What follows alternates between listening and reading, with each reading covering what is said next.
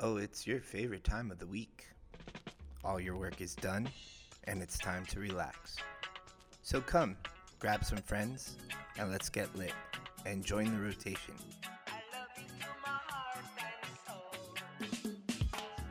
You are now in the rotation with Suncoast Normal. We are your host, your Suncoast Normal Executive Board, and we say it's time to legalize it.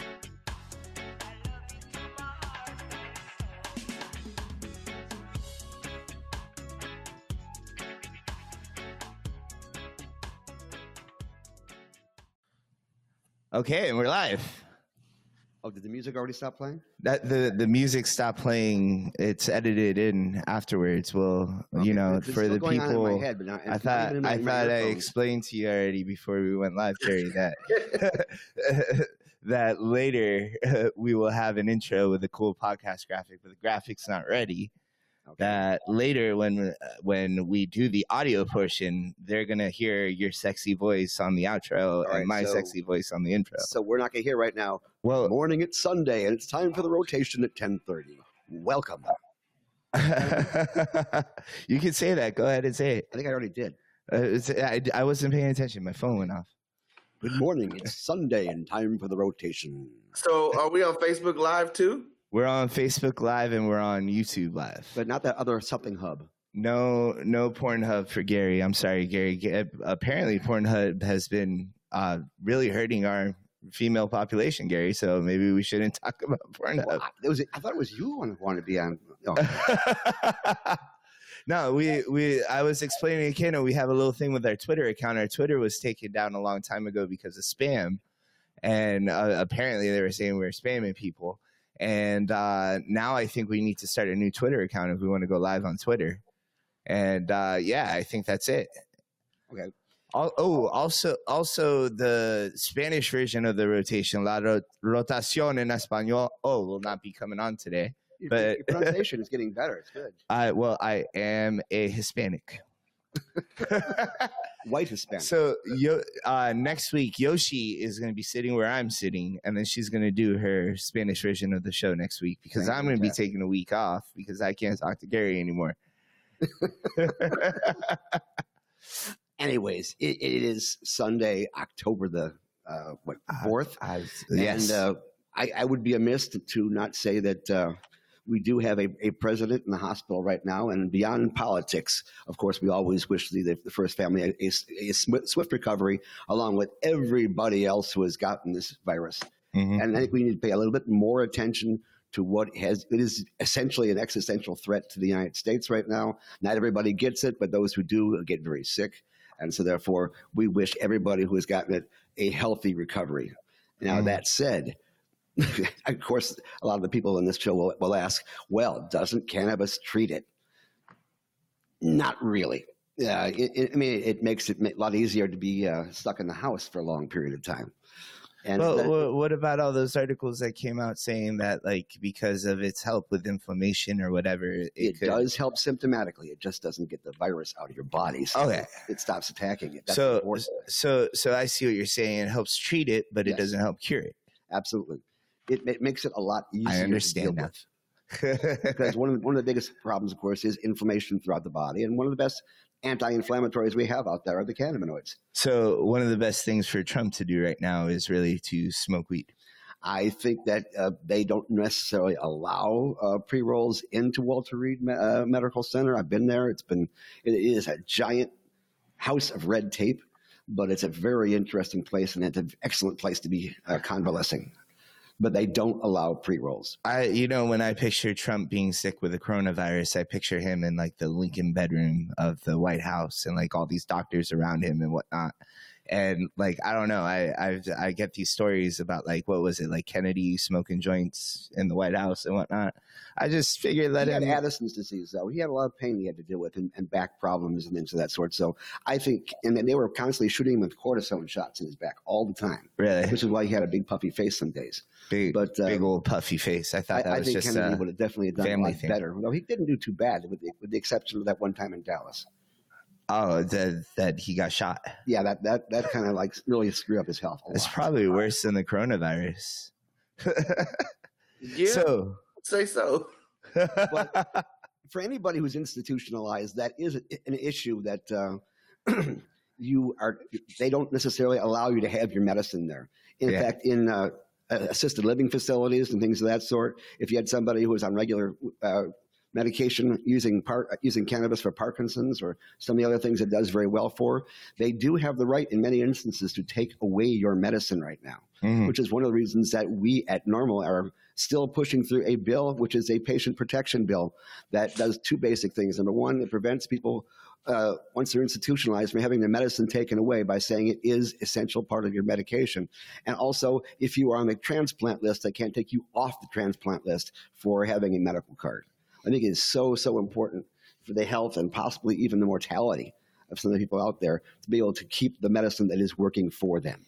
I scream about it all the time, Gary. Like, we have a constitutional right in Florida to this medicine. And there's so many people that can take as a business owner, I can take away my employees' constitutional right to their medicine by saying you're not allowed to work here anymore if you're going to use marijuana to medicate. Yeah, that's an employee rights situation, which is another bill, but that's absolutely right. Yeah.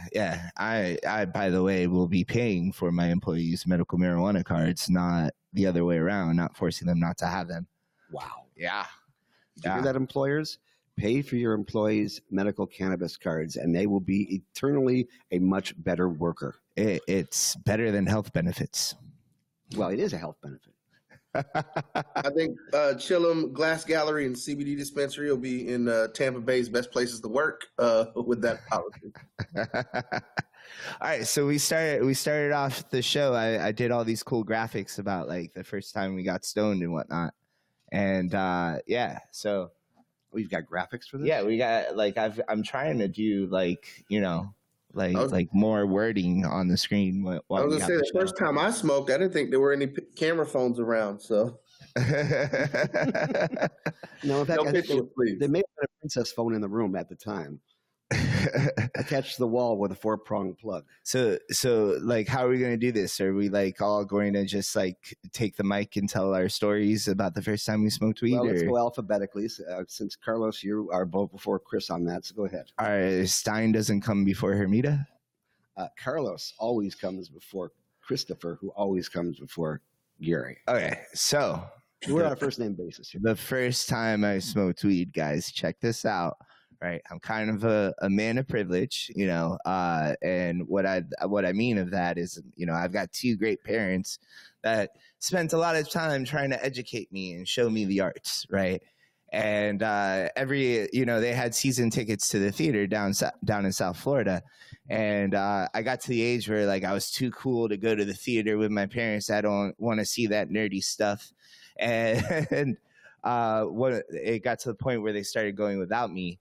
And one weekend, my friends from the trailer park next door came on by, and I remember the weed they had. The weed they had was like this brown shake dime bag, like this horrible dried stuff. And, it was like 10 people and like a little nickel bag of weed. And we smoked it, and I got like really stoned. And I remember like growing up in South Florida, a lot of us like did like drag racing. And so like when this happened, there were a bunch of like drag racing cars, little rice burner cars in the front of my car, in the front of my house. And, my parents were coming back from the show pretty soon. I remember all these like racing cars racing off, and like I just wanted somebody to take me to Wendy's and come right back home, and nobody wanted to do it. And I was standing in my driveway looking so depressed because like everybody was leaving me. Wow. You said you're a man of privilege. It sounds like you're more like a man of constant sorrow. Man of constant sorrow. Maybe after a while I got jaded because nobody wanted to take me to Wendy's, man. I'm sorry. Did I bum everybody out? I bummed everybody out with my story, with my first time smoking weed. I look at that story with like such love and admiration and whatnot. But but I guess it's my first time smoking weed is depressing. No, it sounds wonderful. Can you remember the first time you smoked weed? I do. I remember the first time that it was offered to me too. It was actually at Driver's Ed. In 1973 and in 1971 Chevy Malibu, We got onto what is called the range. That's when they actually had driving license for kids. Are actually part of the schooling. They were actually part of the curriculum. So you'd have to go out and buy lessons or have your mom or dad take you out. And we had what was called the range, is where they had a bunch of cones in the middle of the parking lot, and you had to drive around them doing figure eights backwards and that kind of thing. And we got in. Everybody was like 2 or 3 to a car. And you had the extra brake on the right-hand side for the other person to stop you in case you're getting ready to go through a wall or whatever. And the guy to the right of me reaches into his pocket and takes out a bright yellow joint that he had prepared just to be able to go to driver's ed at high school. And of course, that kind of freaked everybody out, including myself, who was driving at the time. And he asked me if I wanted to hit because I would be a much better driver, according to him. And I think he's right. Very nicely said no. And that was my first actual experience of having it shoved in my face and saying, here, try this.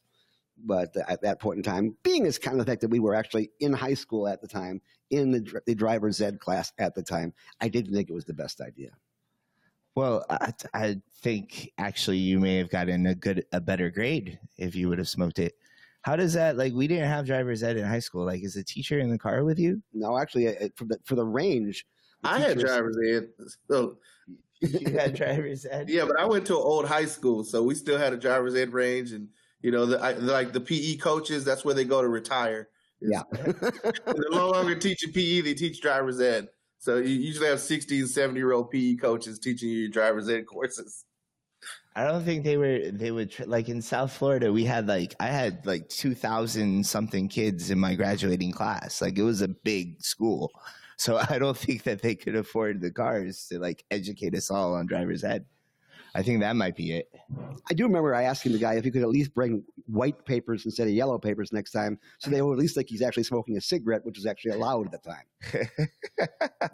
Yellow papers. I've never heard of it. Here you said Chevy Malibu. It's funny because I took driver's ed in 1998, and we were still driving Chevy Malibus. It was the Swinger edition, which came out in '68, and they kept running it until '71. But yeah, that was kind of interesting. Oh, the past. I think it had flower decals on the side of the car. Sometimes I wish I grew up in the 70s. I think that's a good way, good time to be a pothead. Marijuana isn't as complicated as it is now. It was definitely a different situation. I think the very first ounce that I bought was Mexican, and that's what they called it, Mexican. Mm-hmm. That was the strain, and it came in a bag for $16 for the ounce. You ever buy Tide Stick? Tide Stick, yes. Yeah. Only it was actually Tie Stick, but yes. Tie. It was tied on a stick, but it was yellow, the past tense. And it was on a little bamboo skewer. Uh-huh. And you just slide it off into the pipe, which was kind of cool. Slide it off into the pipe? Yeah. How does that work? It's pull it off. It was sticky and it was stuck on a stick. Like a can of gar almost, but not inside the gar? No, more like a shish kebab. Oh. we take a chunk out, just stick it right on there. But we had a very limited regimen. Of course, we had what was called Mexican, which was basically all the brown stuff. Everybody else called it brickweed and things of that sort. Yeah. Then you had your Tie Stick, and you had your Panama Red and your Acapulco Gold. Oh. And that was pretty much it. That was pretty much it. Now those were our land races, our ancestors, as it were, prior to the hybrid. Yeah. Did you have a lot of seeds in them? Absolutely. I mean, we figured that they had created double albums just for the purpose of opening it up, dumping the stuff in there, and being able to use it to crush it open, get the stems and seeds out, and then use your credit card if you had one, or your student ID, and then just keep on sliding it until all the seeds and stems slid down to the inside of the crease of the double album, and then you finally had some decent stuff to put into whatever you wanted, be it either a water pipe or a regular pipe or papers. And we all learned how to roll in various ways, including how you roll it with a $1 bill, which was always kind of fun. We should do a show one week where it's just you and Joe Red telling old stories about smoking weed. Absolutely. I think that would be. But can you imagine a $16 ounce? Damn. I mean, actually, my tuition at the time was $16 a credit hour, too. So is how long ago that actually was. You know, Gary, it's funny you say that. Now that I think about it, what tuition is per credit hour now is about what an ounce of bud costs now. So I sense a conspiracy. tuition and the price of an ounce are connected in many ways. That is how we're going to make sure that every American has education. What we need to do is stop focusing on reducing the price of our education, but of weed. And then more people would be able to afford education, even if the price of education doesn't go down. You see? Now, what would happen if somebody said, this course costs 4 ounces? Then I'd probably smoke it all before I got to class. If someone said hey, this course is going to cost you 4 ounces, it's your choice how you choose to pay the tuition. Could you imagine just registrars having just bricks dumped in front of them? Hey, I'm here to pay my financial aid. Be like, what's 4 ounces in dabs? And one other thing we had then that it shows you how long ago it's been. We had one closet in the fraternity house that we put foil all along the inside of the closet, all around the top, so we could use it as a grow closet. And we had a fluorescent light on top, which actually may have been, from the local Spencer's with the black lights and all that kind of stuff. And we had our own closet just so we could grow our absolutely crappy weed that we got out of the seeds that we automatically came free with the ounce. That's actually kind of a benefit, isn't it? I mean, you actually used to get seeds with your ounce so you could actually grow them if you want to afterwards, just like, buying an avocado and just taking the pit out and trying to grow that. It's kind of a nice little bonus. It's like having a prize in your package, Yeah, a lot of people get upset when they see seeds, but true stoners know that's gold. Interesting story. Okay, you've all heard, well, many people have heard of the legendary strain here in Florida, Mayaca Gold. Mm-hmm. And Donnie, the gentleman who was the farmer for that, was one of the very first people out there who was actually packaging his stuff with no seeds and no stems and vacuum sealing the bags and putting it into cold storage. And that's why even after he was caught and the whole farm got taken down, Mayaca Gold was sold in Florida for many years afterwards because he had already created a mass of it. But the reason he took the seeds out was not necessarily to make a pure product, but to make certain that no one would steal his genetics. Mm-hmm. Mm-hmm.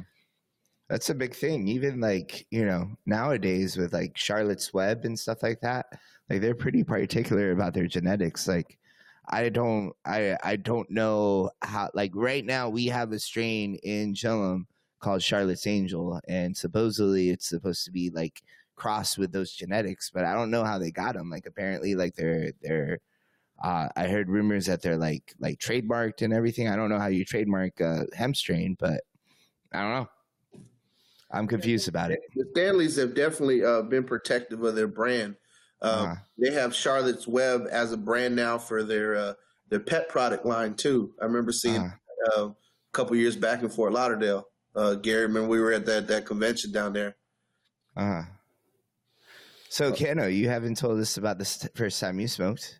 Oh man, first time that I smoked. So thinking back, I was in college. Bloomer, if you will.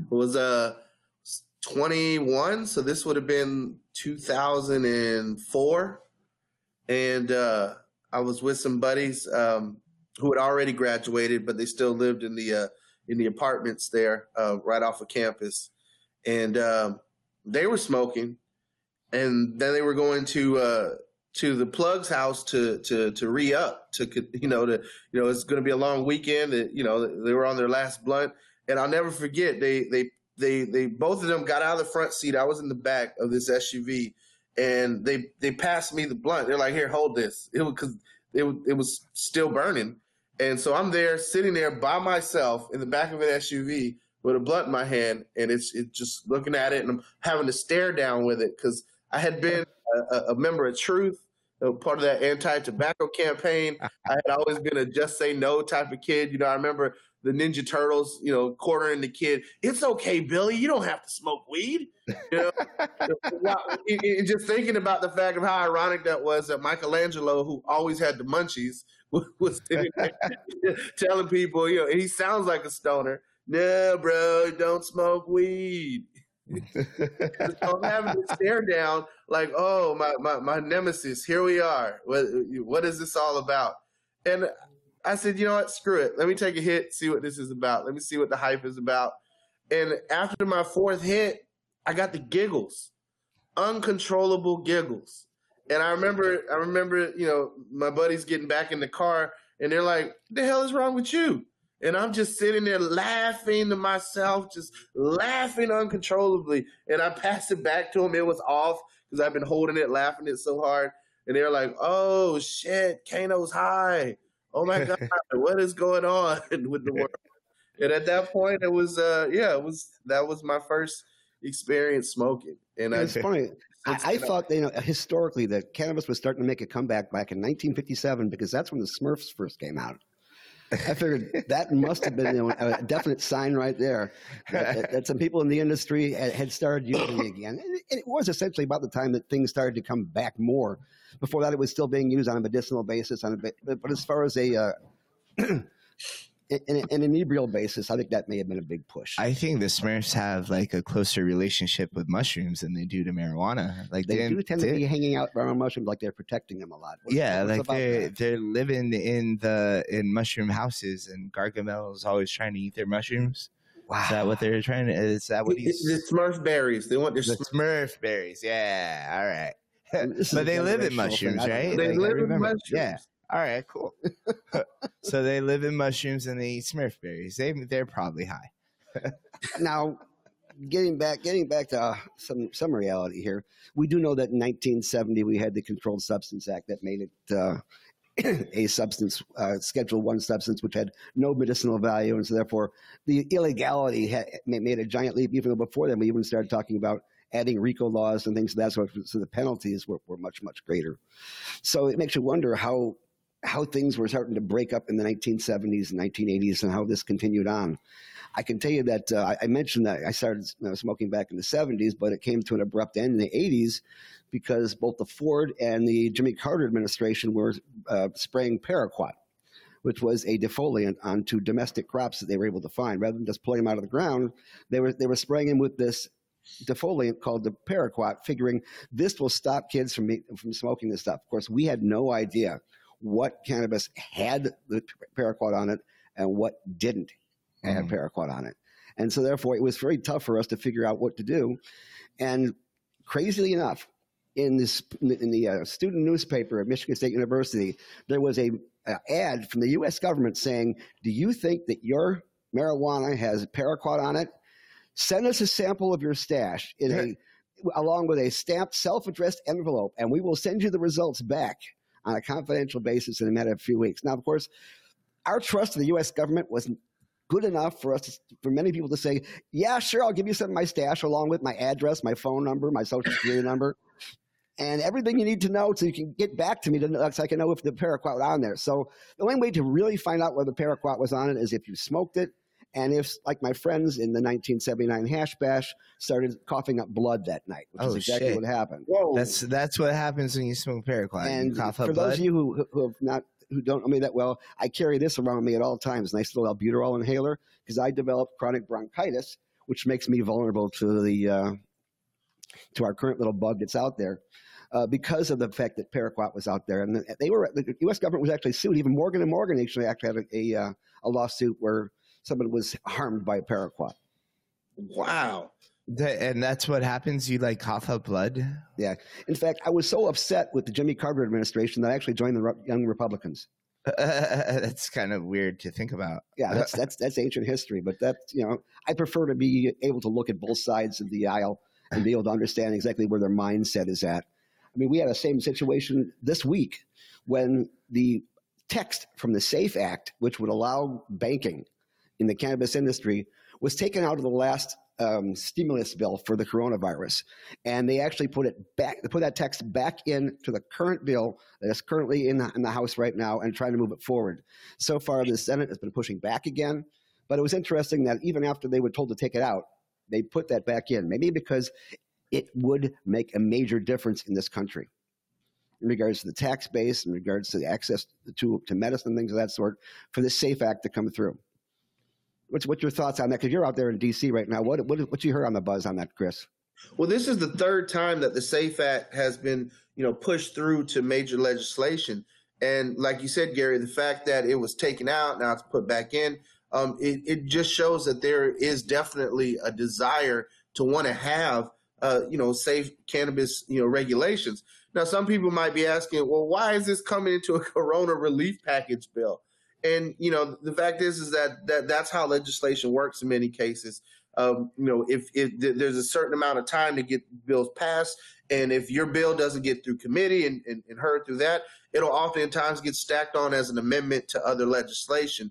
And so when people ask about, why didn't this bill pass for this reason, or why didn't that bill pass for that reason, sometimes there is amendments tacked on that are really good bills, and sometimes they're really bad bills. If I recall, in Florida a few years back, there was a bill to make medical marijuana cards for veterans free, but then they were trying to put an amendment that would ban smoking onto that actual bill. And so, now you're sitting there as a legislature. Do I vote against the veterans, or do I vote for this bill, but at the same time will hurt so many other patients? So, all in all, the coronavirus relief is a bill that I firmly believe needs to get passed. There are tons of state and local governments that are struggling right now that would provide relief. There are a lot of frontline workers that could use the help.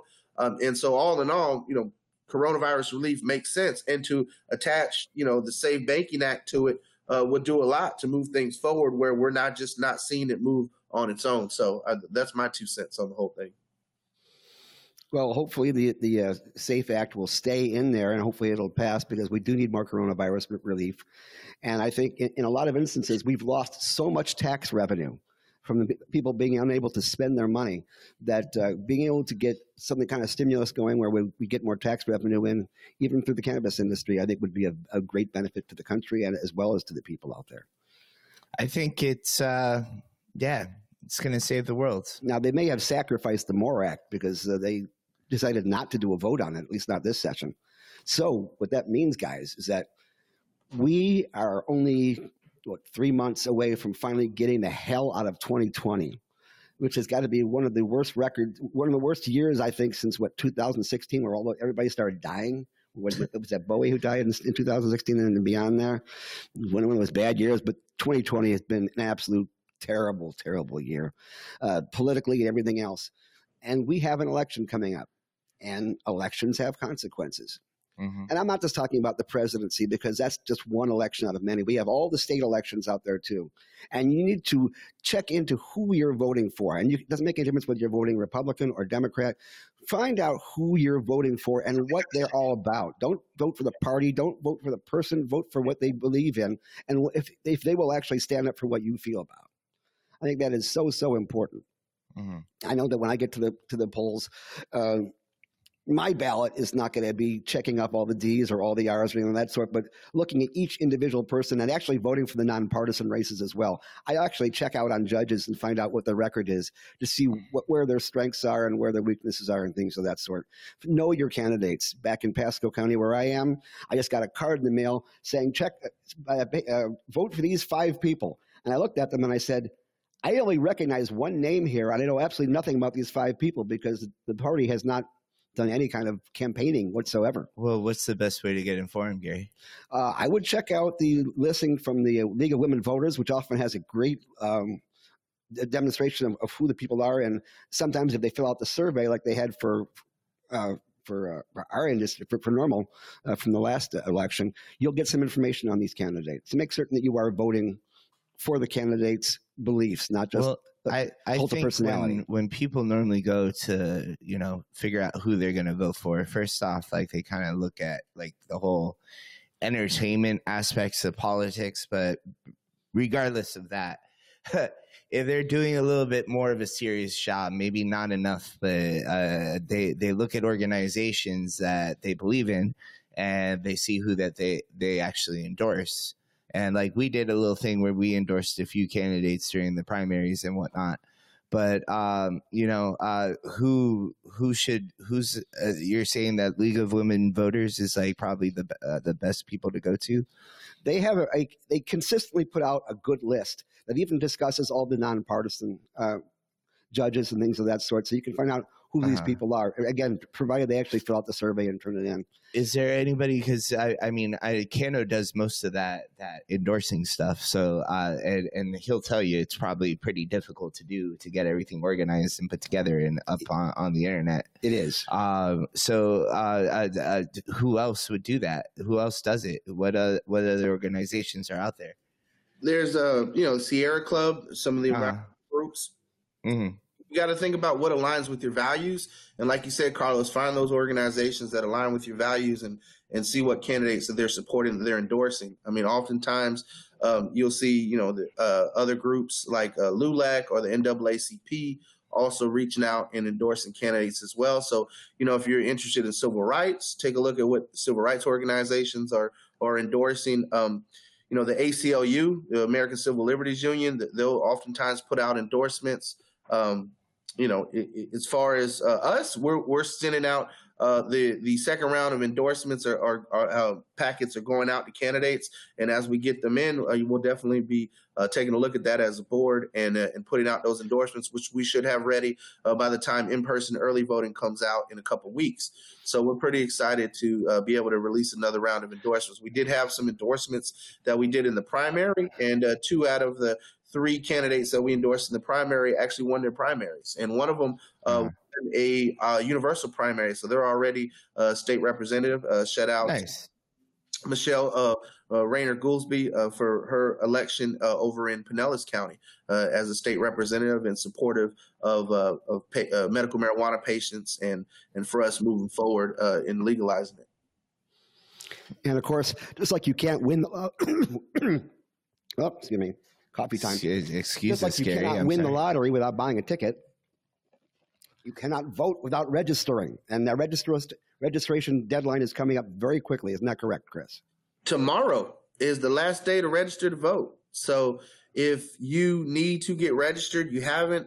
I mean, there are people out on the streets registering voters in various organizations. But, all in all, go directly to the source if you have any questions. You can go downtown to County Center. You can go up to the Supervisor of Elections office. You can walk right in. There's voter registration forms there. Fill one out. Leave it with the lady at the front desk. And make sure that you are registered to vote in this historic and important election.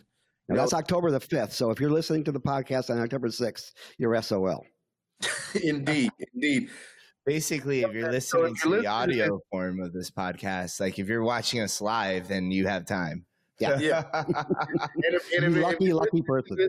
On the audio release on SoundCloud and all the other different platforms, get your butt before 5 o'clock to the SOE's office and get registered.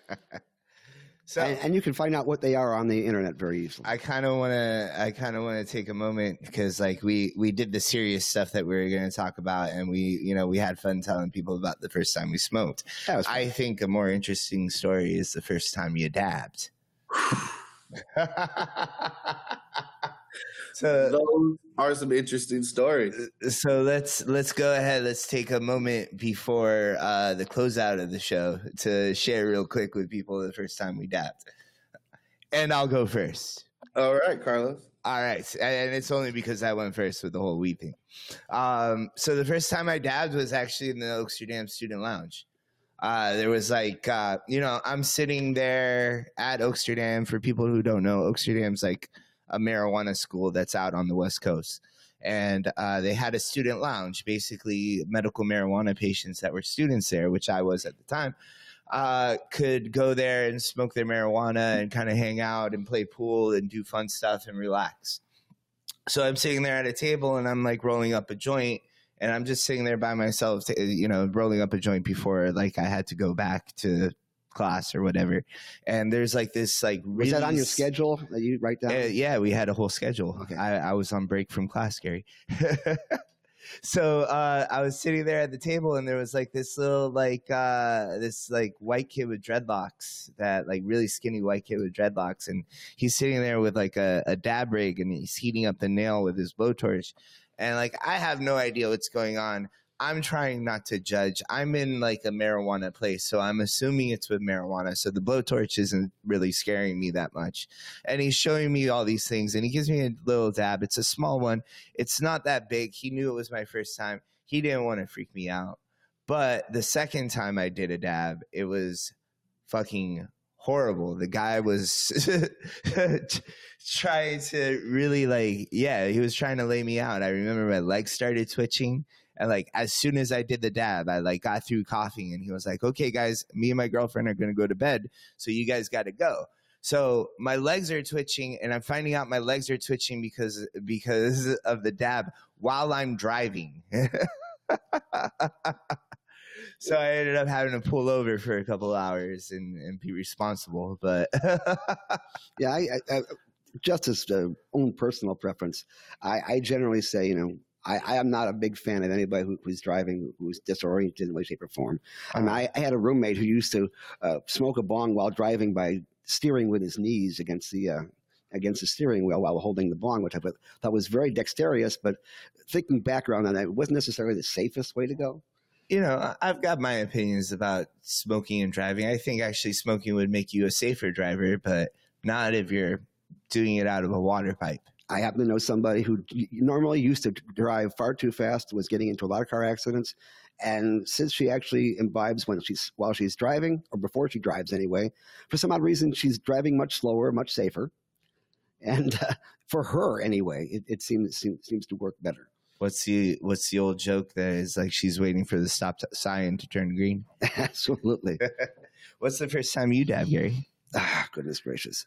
Actually, it wasn't too long ago because I didn't have concentrates when I was growing up. Uh-huh. And I had stopped using for many, many years because of the paraquat and just getting back into things maybe about 10 years ago, but still didn't get involved in any concentrates. But I was invited to be on a show with this guy by the name of Robbie Formola, your boy Robbie Blaze, and invited me to be on his show.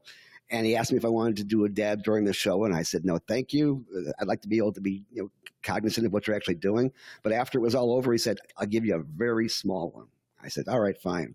And then I did it. I said, thank you very much. I got in my car, and all of a sudden, everything in the dashboard went white, the windshield went white, and I sat there on his driveway for the next 2 hours, enjoying my time, but not wanting to actually drive at all. So that was my first introduction to that situation. Thank you, Rob. I appreciate it.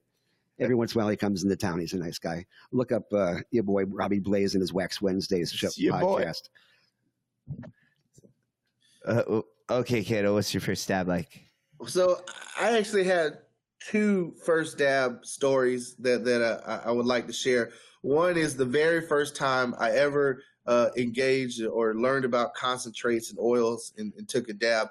It was my last year of my master's program in college. It's been 2013, and I was hanging out with a buddy, and he was like, "Yeah, I'm going over to a friend's house. Why don't you join me over there? We can meet up and smoke one." I was like, "Okay, cool." And go over there, and they're like, "Hey, man, you ever done a dab?" And I was like, "What's a dab?" And he's like, "Yeah, oil." I was like, "No, I haven't. Please tell me more." He's like, "Oh, I got some MK Ultra here," and I'm like, "MK Ultra? Isn't that like a U.S. government mind reading program, or isn't that the stuff where they connected with the aliens or something?" And he was like, "No, man, it's cannabis oil." I was like, "All right, let me see what's up."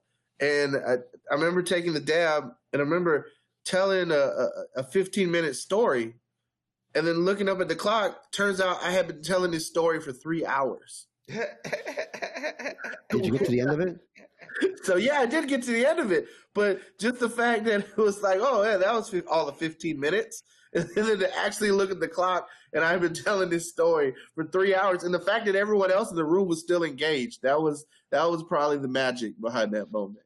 Well, I always say for a lot of people that if you got a decent buzz on, grab yourself a piece of a pad and paper, because you come up with these thoughts and ideas that may disappear afterwards, but are absolutely amazing during that time, or you think they're amazing, and then once you look at it later on, you say, "What the hell was I thinking?"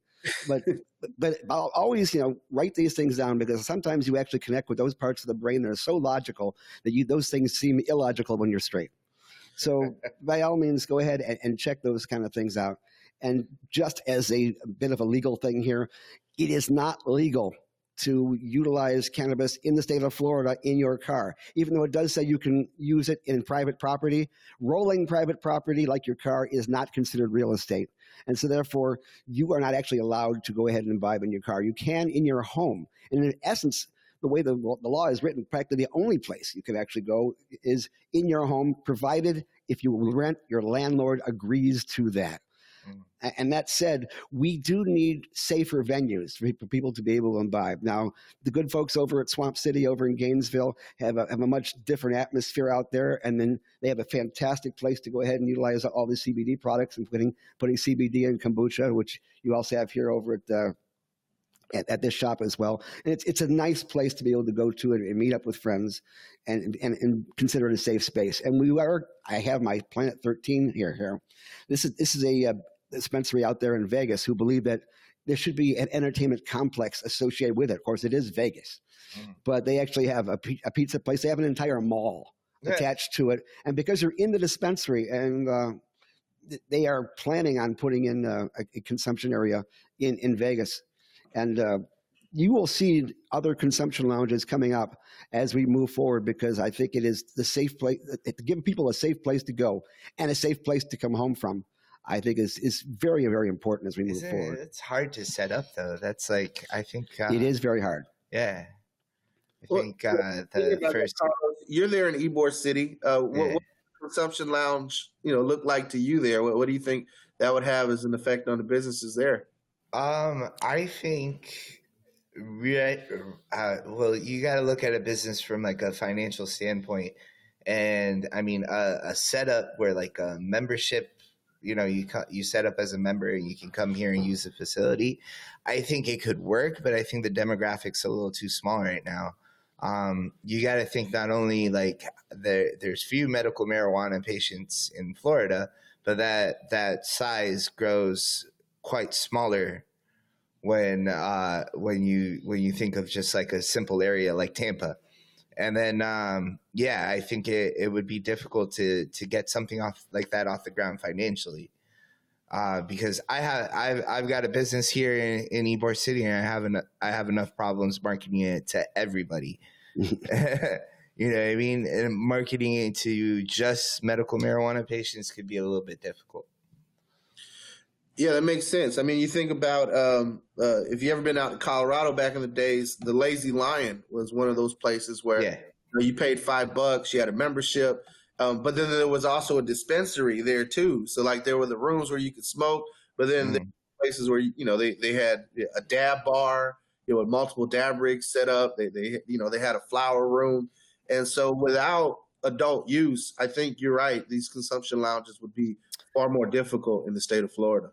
And I think Florida's medical marijuana laws too would make it a little difficult. I think a part of the consumption lounge aspect is that it's a sociable atmosphere, and for a consumption lounge to actually make it in Florida, you have to tell patients that they can't share, and you have to be strict about it. Oh yeah, you have to be straight with your customers and say, what is legal, what is not legal, that kind of situation. But I do think that there are enough people who feel that the only place they can go is at their home or home of a friend in that kind of situation, where there are a lot of people who are closeted, so to speak, in the green closet, who would be more than happy to be able to go to a consumption lounge. I mean, I work with a group of people who are actually working in the very first franchise of consumption lounges around the country, and we hope to have one in Illinois and in Nevada and also here in Florida as well. There's got to be a way. I know like you're not allowed to do it in public, but like maybe like outdoor areas, like there's got to be a way that like, say, my backyard area. Canada is very interesting in regards to that. Canadian law actually has the cannabis laws linked to the tobacco laws. So therefore, any place you can smoke tobacco, you can smoke cannabis, which means outside on the street, you can walk down the street and smoke a pre-roll.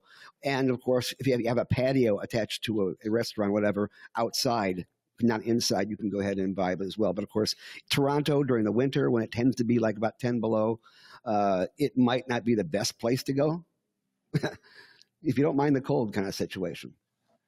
Okay, guys, we're at like the 43-minute mark. Oh, Carlos, I didn't get to tell my second story about the first time taking a dab. All right, cool. Let's tell the story, and then we'll close out the show. So I say that I have two stories about the first time I took a dab because I actually had to, due to the arrest I got for getting my dad his medicine, had to order rehab. So I was sober for 10 months from pretty much 2014 up until 2015. And for those of you on the board, you knew how irritable I was during those 10 months as well. Amazingly irritable. Yeah.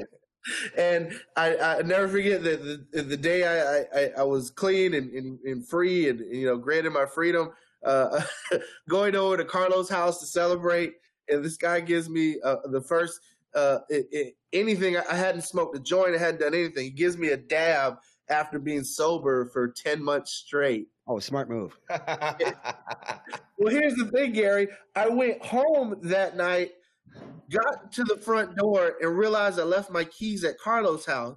So I drove back to Carlos's house and was like, "Hey, Carlos, man, I forgot my keys." And Carlos goes, "Well, then how did you drive home?" And I was like, "I don't know. How did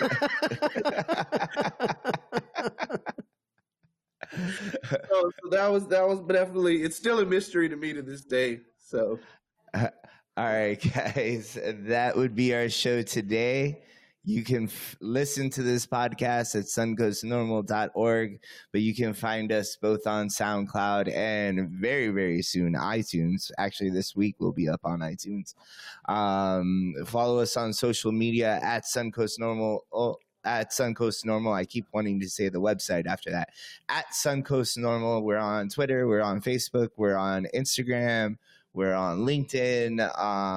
We'll be on Twitter, and we're on Facebook. And a special part of our website is that little button that allows you to go ahead and be a member of Suncoast Normal, because we are going to be doing big things in regards to moving forward, especially after the election, when we know who's going to be in office, to work these bills that will make things better for you, including things moving towards a more legal atmosphere in regards to for the patients and for the and for the employees, and talk about tourist reciprocity for people who come into Florida can utilize it. And of course, I have a home grow bill, and we'll discuss that next session. But next rotation, rather. And what do you get for joining Suncoast Normal? You don't just support all those things, but you also get a gold leaf pin. You get access to cool events, and you get a free membership to National Normal. Absolutely. How could you lose? And we are going to be doing some amazing thing. If you want to be part of the change, if you want to be part of the things that move forward, we had fun looking backwards right now, but it shows us how far we've gone. But we still have a lot to go. So please join us in this fight, and we will make things happen. Cool. Bye-bye, everybody. Later, Cano. See you. Mm-hmm. Oh, yeah. This has been The Rotation, and you have been a part of it. You can be a bigger part of it by joining Suncoast Normal. Suncoast Normal is an organization that can help you make the change that we all need. Go to the Suncoast Normal website and become a member, because that is how you become part of the change. You can find The Rotation podcast on both SoundCloud and iTunes, but you can always join us in The Rotation at suncoastnormal.org. At that very website, you can join the cannabis movement by becoming a member of Suncoast Normal, gain access to cannabis events, cannabis info, Normal's legal network, and even a free membership to National, all by joining Suncoast Normal. That website again is suncoastnorml.org. You can also find us on social media at Suncoast Normal. Find us on both Facebook, Twitter, Instagram, and YouTube. And thank you, Gary, and good night. Good night.